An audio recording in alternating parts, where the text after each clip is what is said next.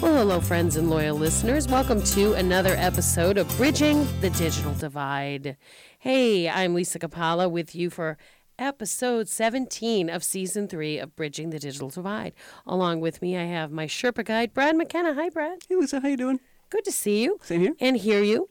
And next to him is our resident board game designer, Jeff Johnston. Welcome, Jeff. Well, hello. Thanks, Brad. Thanks, Lisa. I'm glad you've invited me here to chat a little bit. Yeah, this should be fun. So we've had a little hiatus for those of you who are loyal to us.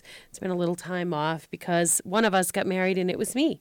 So Congratulations. woo-hoo, I'm back. Thank you.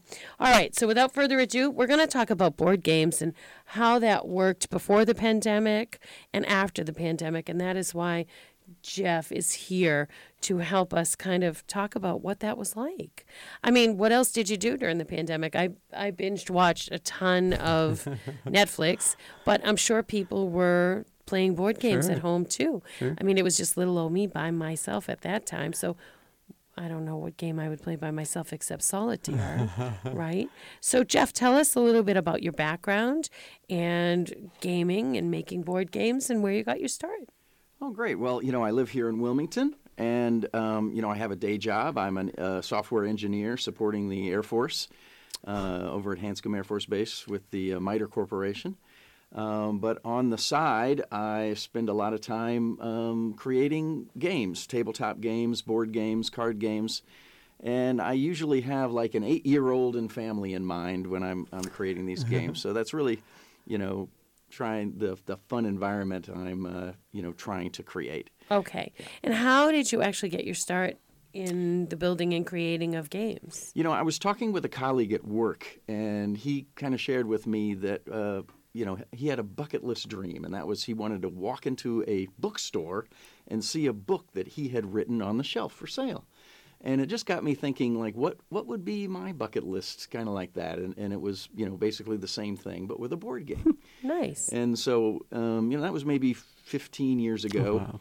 And, I created a little game, and I, started working on it. And I shared it around. I tried to find some publishers that might want to do it, and no one was really interested. And, 5 or 6 years later, I kind of got inspired, dusted it off the shelf, found a publisher, and there's this little game about toasting marshmallows out on the market today. A publisher started producing it about 8 years ago.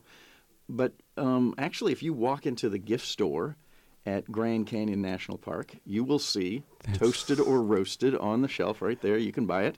You can try to light a campfire and toast 3 marshmallows while everyone else is trying to turn your marshmallow into a blackened crisp. Cool. That's I would awesome. love something like that. I think that's fun. We'll just have to do a road trip for that. So, but obviously technology has grown and changed. When you made your marshmallow game, you're talking about what technology did you use to help you create that? And when you say it's a game, is it an actual board game or is it a computer game? Right. Okay. So all the games I make are physical games. And pre-pandemic, my approach and for that particular game was, I came up with some, what were the new cards were going to be in my game, and I would actually print them out and then tape them, physically tape them to a playing card deck. And then Wow. I would start playing that in the house with family and friends, and that was my first go. But then as I met more and got more ideas, it was easier to create the physical prototype. But we would focus on making a physical prototype. So maybe we would use card sleeves now instead of taping it to a Right. to create a Necessity is little the mother of invention. exactly, Right? with a card in the back or something, and so quick snip these things together. And so pre-pandemic, my strategy with making these games is not to actually be the publisher of them and walk around with boxes of my game and sell them to people. Although I probably have a couple in my trunk right now if you were really, really interested. Right, we're going to run out right now and go get those. So what I try to do is make a good enough prototype, a prototype that might, if I gave it to a publisher, that's looking for an idea for a game, that they could sort of see a product that could come from that. They could play the game themselves, see where the fun is, and then they would do all the hard work. And in return, I would get a very modest royalty based on the sales. And so that was my approach. And so that's what I would do pre-pandemic. And then what I would do is maybe make that prototype. I would go to a meeting with some fellow game designers. We would play each other's games to, play test them and, find out where they were, broken, where the rules didn't work. Bugs, right? That's what we call that, right, Brent? Yeah. Bugs. We when call there them are bugs, problems in the program. Okay. Yeah. What does your family, or what do your family and friends think of you doing this as a side gig? Oh, a lot of them are interested in what's going on, so they'll ask, hey, what's up? A lot of them have volunteered to play test some of the games.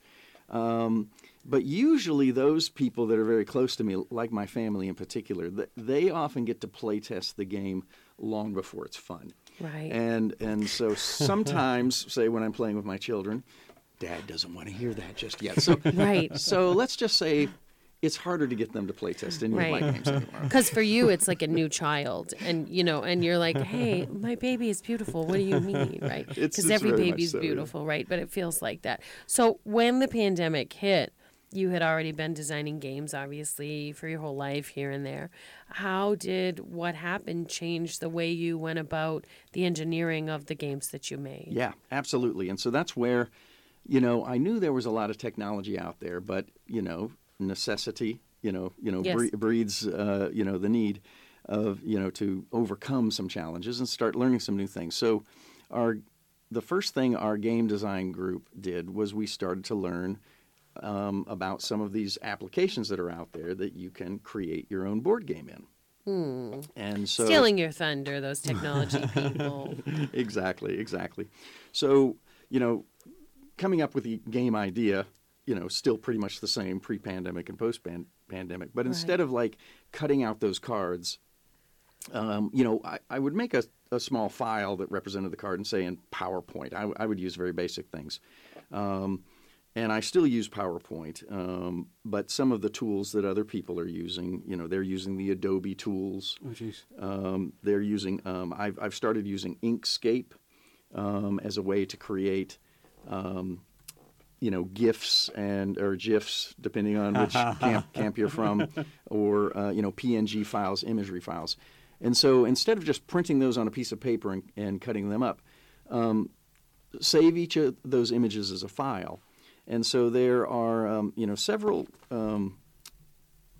applications, websites, tools that can help. So as a game designer, I'm mostly looking at the game playing environments that lets me create my own game and present that. So you're looking for tools to help you visualize and create your vision, really. That's what you're doing. You're kind of backwards engineering it, I think is what they call it, back-end engineering, right? So you're sort of saying, here's what I want to do on the big scale, and then what tools can I use to create that, right? Right. I have a vision in my mind, and I how can I put it into an environment that I can share with people?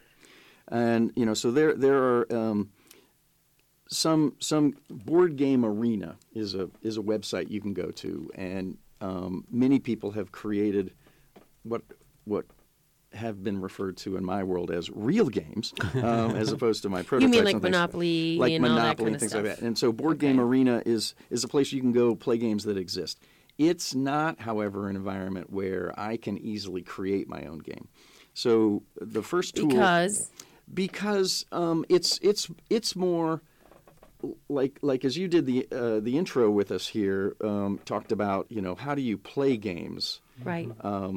Play games, and so these are environments that we're focusing more on people that wanted to play games. So publishers have come, and it's just usually it's like a higher technical bar. Yes. They give you some tools, but again, here I am, a person who has just finished using a pair of scissors and Scotch tape to Yes, I love it. assemble my prototype.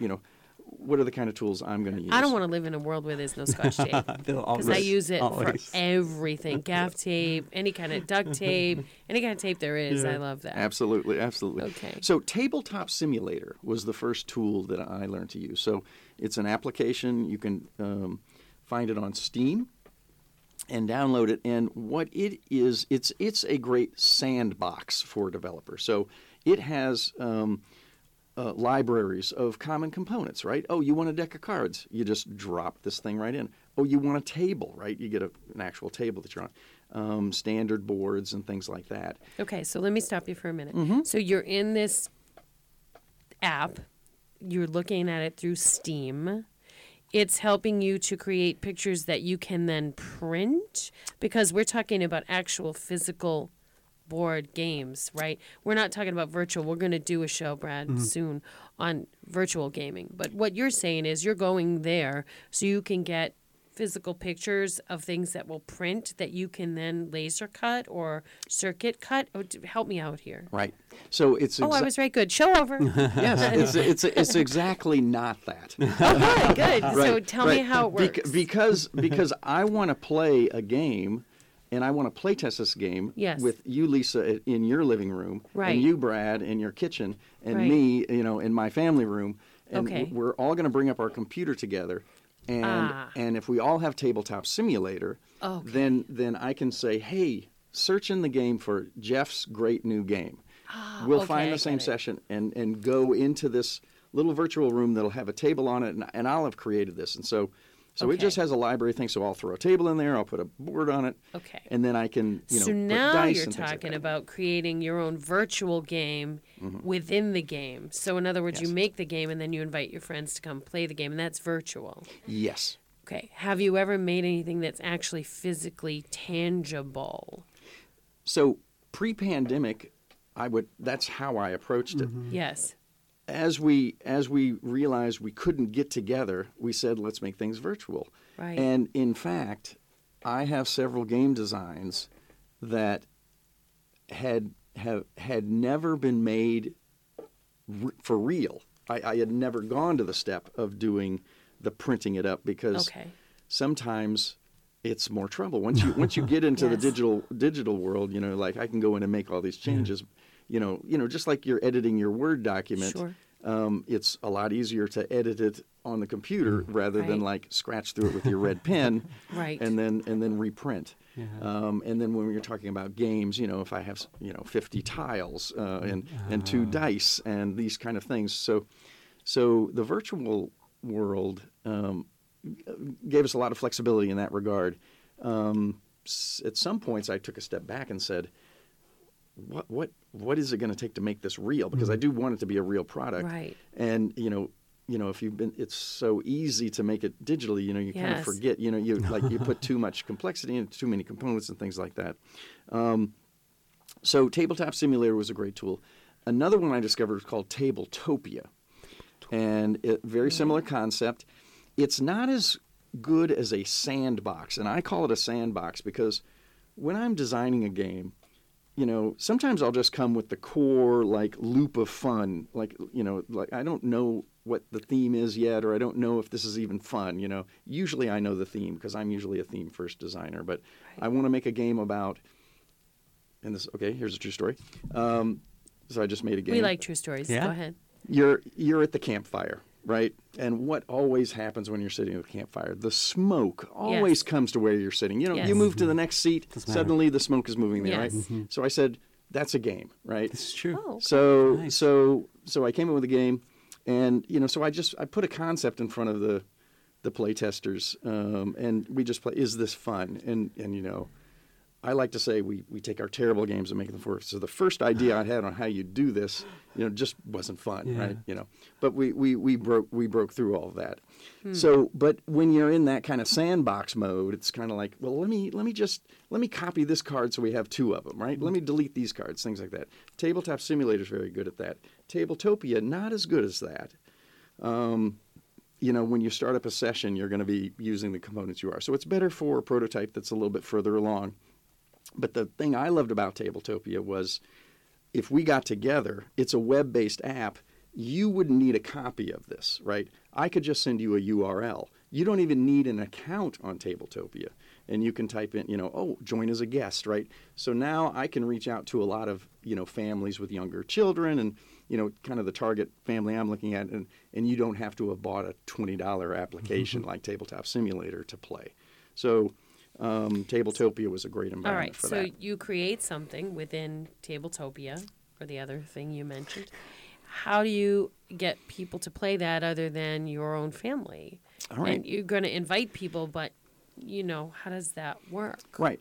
So how do we collaborate? Well, our game design group. Yes, that's what I meant to ask. Yes. Our game design group, we used to, go down into downtown Boston in a meeting room, maybe at Emerson College or, Northeastern University or something like that, some shared space that we were able to secure, and get there, and we put the games up on the board, and who wants to play this, and we'll play each other's games.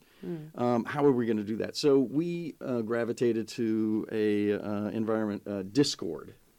So Discord is a set of servers that really enables a bunch of meeting rooms. You can have voice chat rooms, you can have text chat rooms, you can have topic rooms, and so we have long-running conversations. Someone will throw an idea out and do that, but it also lets us get into the same kind of video chat area and talk about that. So from there, we would then say, here's the URL that I want you to use, or hey, we're all playing in tabletop. Does everybody have Tabletop Simulator or ScreenTop GG?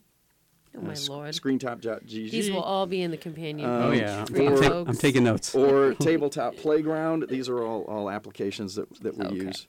How did you find all these, though, Jeff? I don't want to out you as being in the same age category as myself, but, I would go to a game store and buy a game, like You a would. physical, tangible game. How did you actually enter the world of technology, and how hard was it to embrace that? It sounds like you have an engineer's mind, so that probably was a perfect place for you to live. But for those of us who never venture into that world, how did you emulate and simulate doing that? Right. Well, most of these technologies and the tools that I'm listing, they were there, but there was that barrier, like you just said, of like wanting to do it, and I never had the want until I had the need. Yeah. And, I right? like that. And so then we started to do it, and to be honest, some of these tools and some of the management tools that I'm using and things like that actually turned around, and I've seen them used in the workplace. And then I've taken some tools from the workplace and used now in this sort of quote workplace for Yes. me, as you try to be, I don't want to say professional, but efficient, and things like that. So, and then also just working with the game design community, it just gave me an opportunity to work with people of all sorts of different backgrounds, all different ages, and that's helped now back in the workplace as workplaces we're diversity and technology and all these aspects. I kind of got to cut my teeth on several of these topics under this umbrella of like making fun games, right? Okay. And the passion to make a fun game is like, okay, I'll get over that hill. I'll learn how to do a few things. So what you're saying is the goal for you was to make a fun game, and however you got there was okay with you. Right, yeah. As long as I didn't have 30,000 copies of a game sitting in the garage. That was one of my wife's requirements. And Yes. and that I live under the budget of those modest royalties of the toasted or roasted game Okay. sales, But so which we call the marshmallow money. Nice. right. So not to sound bizarre here, but you're not actually making real, tangible, physical a game I could go to a store and buy.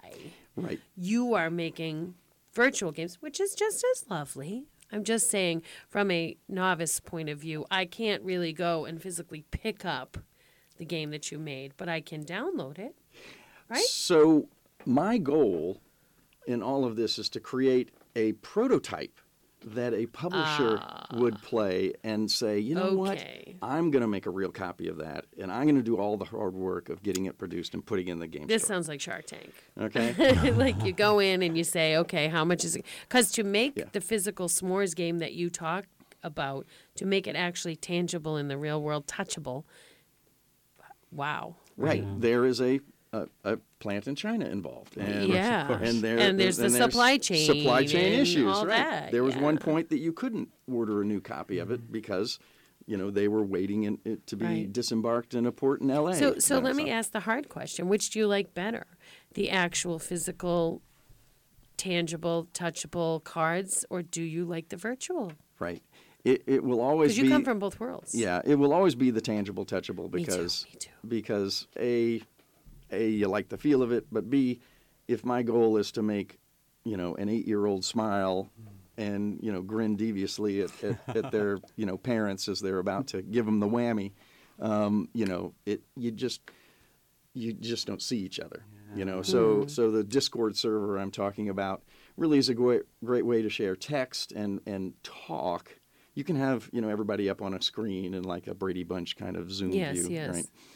It's not the same, though. It's just But the not as fun. pandemic kind of created the need for that more so than, it was already there, Brad, right? Technology-wise. Let's speak to a little bit about gaming technology. So there's so much out there, and like how you get pointed to it is through word of mouth, right? And a lot of the times you get pointed to technology within another technology. And so it's kind of a self-fulfilling prophecy where you're on a Discord server chatting with somebody about it. Well, have you tried this app to design the game? And so it's not about like creating new things, but as technology becomes more popular, then there's money in it for the companies to create like copycats and improve upon things. Right. So like Zoom was there years before the pandemic, but because it was so easy and lightweight to install and the need was totally there, it just took off. And we talked about on one of the shows in a maudlin way, please don't get upset, listeners, that the pandemic kind of put Zoom on the map. Yeah. It was the best thing that could have happened for them as a company. I'm not saying the pandemic was a good thing. I'm just saying out of that need, You're they absolutely made right. some cabbage. It's changed a lot of things, and I bet it's changed board game industry because it's a lot easier to collaborate with people that aren't physically near you anymore, and get people to play because your kids don't want to play anymore. Right. So it's really improved a lot of things. So you have to admit that. That's fine, but it's also not saying that the pandemic was a good thing. Right. And Jeff, I applaud your willingness to jump into the arena of technology. I think looking at you and talking to you, I can sense that you probably were already there. But as we get a little older in age, it's kind of harder to jump into that pool and sort of say, all right, I'm just going for it. And I'm glad you did that because that takes courage to do that. It does, One of the things I like, too, about the virtual world is it can connect different countries. So, every perspective is different from every place that you live. So that kind of probably made it interesting for you, too. Right. So as I said, my ultimate goal is to get the game in front of a publisher, right? Right. And where are publishers? So often I would have to go to, say, a gaming convention where they were displaying, and we would set up a small meeting because, you can send them a little piece of paper about your game, but you really kind of want to get them to play it, right? Because it's just easy to. And so you'd have to go to these, kind of in-person, in real-life conventions. So again, pandemic hit, and now you talk about, talking with people in the world and things like that. The publishers realized, hey, wait a second, I can't meet with people, but I still want to hear about great ideas. So they started setting up, pitch sessions, right? So here's a weekend. So I once got, Ravensburger, which is based in Germany. So they're like, hey, we're going to do a designers weekend, right? And so, I booked my 30 minutes and I got to talk to someone in Germany. And in this case, I didn't use a virtual. I had physical copies on the table. I bought an additional camera and just pointed at the table, and I would just, here's 3 minutes about each game that I've got, going on and things like that. So what happened because of the situation, everybody realized I need to, I can talk to people all the time now virtually, right? And people can show me their game digitally or in face-to-face. And so now the bar has lowered. I've got a lot more opportunities to do that I just didn't have before. Now, the other side of the coin is that all these brilliant designers that have much more fun ideas than I do are getting in the door too, and they're like saying, "Oh, I like that idea better than yours." So, but it's fun, from someone from my perspective. I'm not trying to make a living off of this in that regard. So just like the potential, like that Ravensburger, I pitched them 6 ideas, and they said, "Hey, why don't you send us those 2, right? Send it off, And so then I would, spend 18 months waiting for And, them to respond, before they said no. But at least for 18 months, I was You fine. just really never know what the market is going to bear, or what's going to be the pet rock, or the Teddy Ruxpin, or the, you never know what really. It's very hard to predict what the public will want. And a lot of that depends on what goes on in history and in life. And so there's so many variables there. And I'm glad you have a day job, because doing it for real full time, I can't even imagine what that would be like, So, just a hit list of other little technologies that I use. So we mentioned the conventions. So some conventions decided to try to do a version of their convention in Discord. And so you would kind of log in, you could sort of see rooms and join a room and play some games there. And so sometimes that was a good forum, but the most successful kind of transition from a real-world convention into a digital convention was the Boston Festival of Indie Games here in Boston, and they used an application called Gather.town. And in this environment, my daughter had actually used this as part of her PhD studies. She was at a convention that they were hosting, and normally at these kind of research conventions, you would stand next to a poster of your research, and people would walk by. And Gather.town gives you this kind of 2D view of a space you've created. You can create a space as complicated as you want, and so you kind of create like the booths. So a game convention, you'd wander down aisles, booths to your left and right. You'd catch somebody's eye. Somebody would have some interesting game, and you'd stop and talk to them about it. And so Gather.town does the same thing. You have this, as you log in, you make a 2-bit character of yourself, and you use the AWSD keys to move around. And as your little 2-bit character comes, say, close to Brad, a little video camera would pop up between us, and we'd see each other at that point. And then we could talk at that point, right? Awesome. And Lisa, if you were running the convention, you might have assigned one spot that was like a broadcast podium, and if you step on that, everything you say, everybody can hear, right? So you can make announcements. And it was just wonderful. And so I adopted that. I call it the Pair of Jacks Games. That's the name of my company. I'm not even sure I said that. You didn't, but now you have. There we go. We'll Pair put of it on Jacks the Games. companion I call page. it the Pair of Jacks Games Cozy Room, right? So it's just a little room. Nice. It's got a couch and a fireplace. Chilling out. Love it. And again, it's another one of those, like Discord, you have to have an account, and you have to, join Discord groups. But again, this Gather.town room, I just give you a URL. You don't need an account. You just come to my room, make yourself a little character if you like. We sit on the couch. Suddenly we've got camera, we've got voice, and I can chat you a link to Tabletopia, and we're playing the game, right? And all of that without you needing to have bought or loaded any application other than your web browser. Brad, and we're off and playing. For those of us who forget what URL means, can you please? It's basically the web address. So it's Universal Resource Locator, and so it's just the location on the web, essentially. Right. It's like the link thing that you copy and paste into the browser. There you go. Thing. You got it. Okay.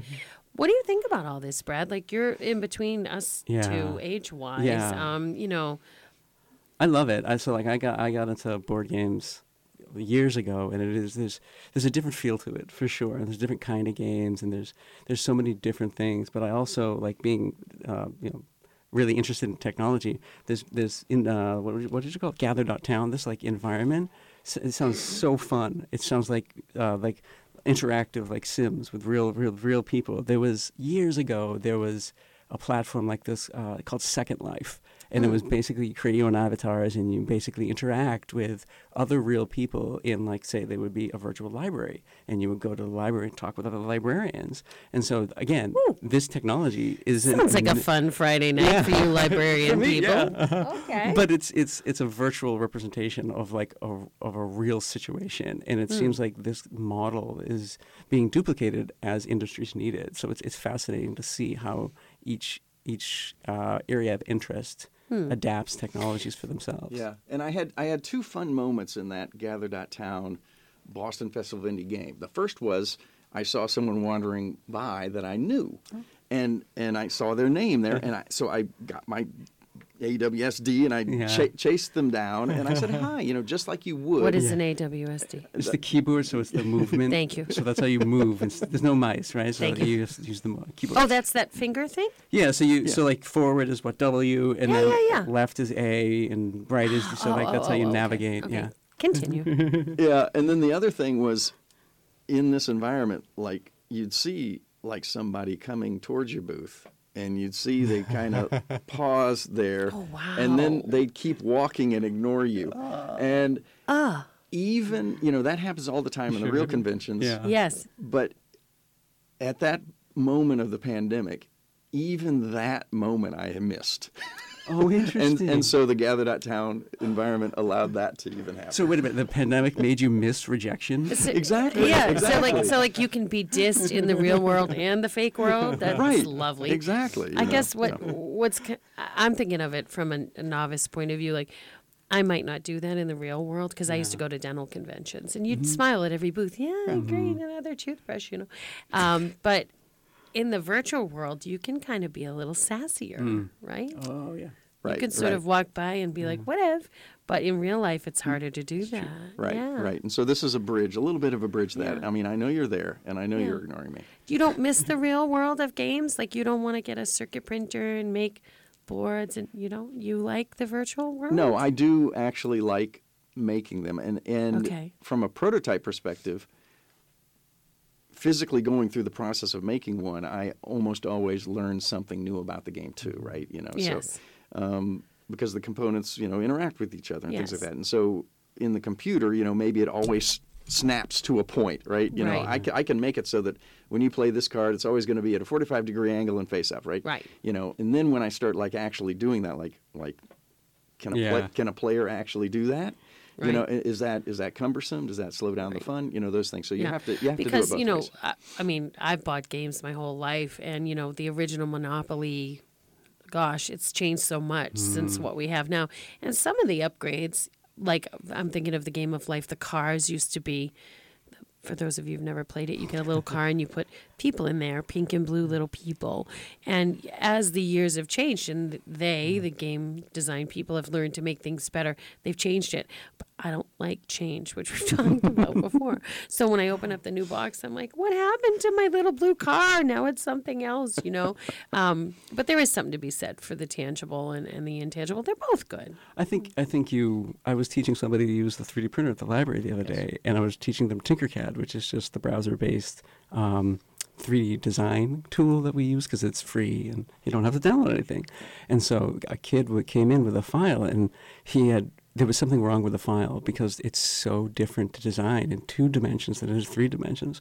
So you must run into weird things where, like, you would overlook something when you're designing it because you only have those 2 dimensions online versus designing it physical. You have just different things must pop out to you. Right, and certain games are hard to do virtually. So I have a game, and I actually use the Wilmington Library's 3D printer to help me print a component for it. I call it Leaf Me Alone, and you're collecting these little tiles of leaves, and if you can match them up on your rake, there's a rake component that's on a little cantilever, and you just hit the end of the rake, and all the leaves at the front end go flying out of your yard, hopefully onto your neighbor's board, right? And so, I did many prototypes of that physical component at the library to see that it would work. But to program that sort of kinetic aspect of a game is beyond my skills. And so some games I just set aside. I also had a game about building a dandelion, and then you would blow on it, and it would spin and things like that. I kind of like that. that. So during the pandemic, I found that pitching any game about blowing on anything, just not the right time for that. Very funny. So that one still sits off in the corner, Very waiting for some point in the endemic to bring it back. Okay. So, shall we do our food for thought? Because I think we're just about at that area. Yeah. Let me put the music on for that. And I understand we have 2 of those today, so let's get the music on first. And now it's time for your technology tidbit, food for thought. So when I got thinking about what would make a good food for thought for this, I'm like, oh, well, where was the first board game? Was it like Milton Bradley, Parker Brothers? One of them? Definitely not. Yeah, no. I thought it was going to be a lot older than that, and I was right. So Yay. the oldest board game on record was called something called the Royal Game of Ur, U-R. And it was it was the product of Mesopotamia 4,600 years ago.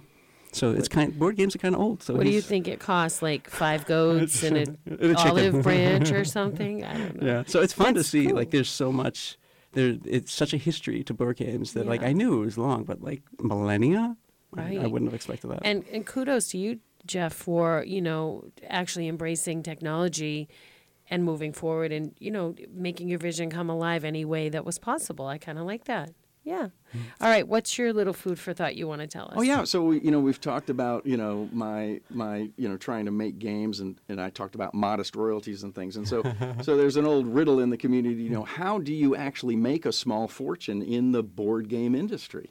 And the answer is, of course, start with a large fortune. Okay. Right. Oh my God, that's so true. That's so true because I did mention Shark Tank earlier, and I'm amazed at how much people put sock into these projects before they move forward. But it's a labor of love. I mean, yeah. Right. And you said it earlier, right? Each of these ideas is sort of your newest child. Yeah. And you So nurture where that, do you get your ideas? In the shower, in the yard, watching TV?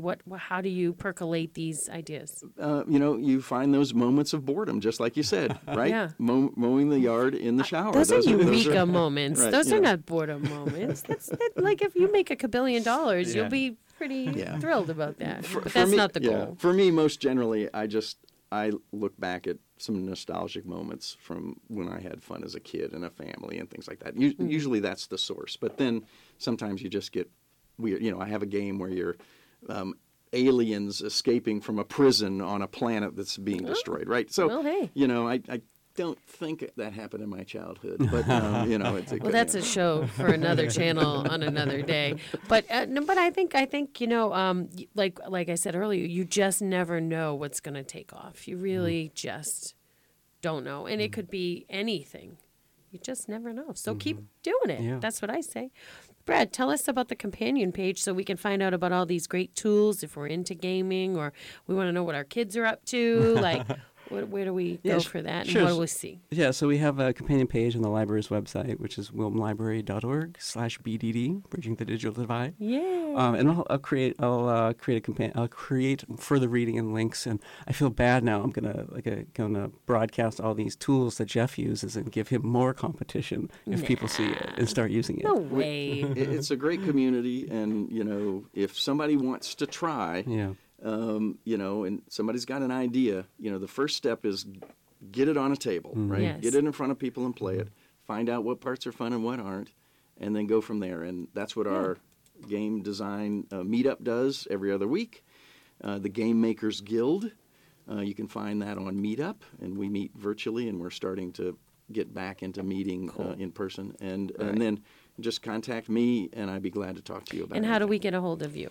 You can just send me an email at jeff.johnston@pairofjacksgames.com. Okay. Or you can reach me, Lisa, Lisa, at wctv.org, and I will make sure that you find our friend Jeff, and he will help you. Yeah. Brad, what do we got coming up for the next few? We got some cool stuff. Yeah, so we're still kind of figuring it out, but I think we did. Jeff helped us do physical games, and now we're going Right. to try to do virtual games. And there's a couple of areas we're exploring. Yeah. so- Brad's going to do a lot of the talking that day. 'Cause- Well, maybe not me. Yeah. We'll see if we can get somebody else. Yeah. So another expert. All right. Thank you, Jeff, so much for being here with us, and thanks for the things you're creating. Joy is a good thing, no matter how you slice it. So thank you for doing that. I had a lot of fun, Lisa. Cool. Thank you, Brad. Well, I was talking about the creations you made, but I also am glad you sat here with us, too. So, all right, until next time, this has been Bridging the Digital Divide. Thank you guys so much for being with us. We'll be with you again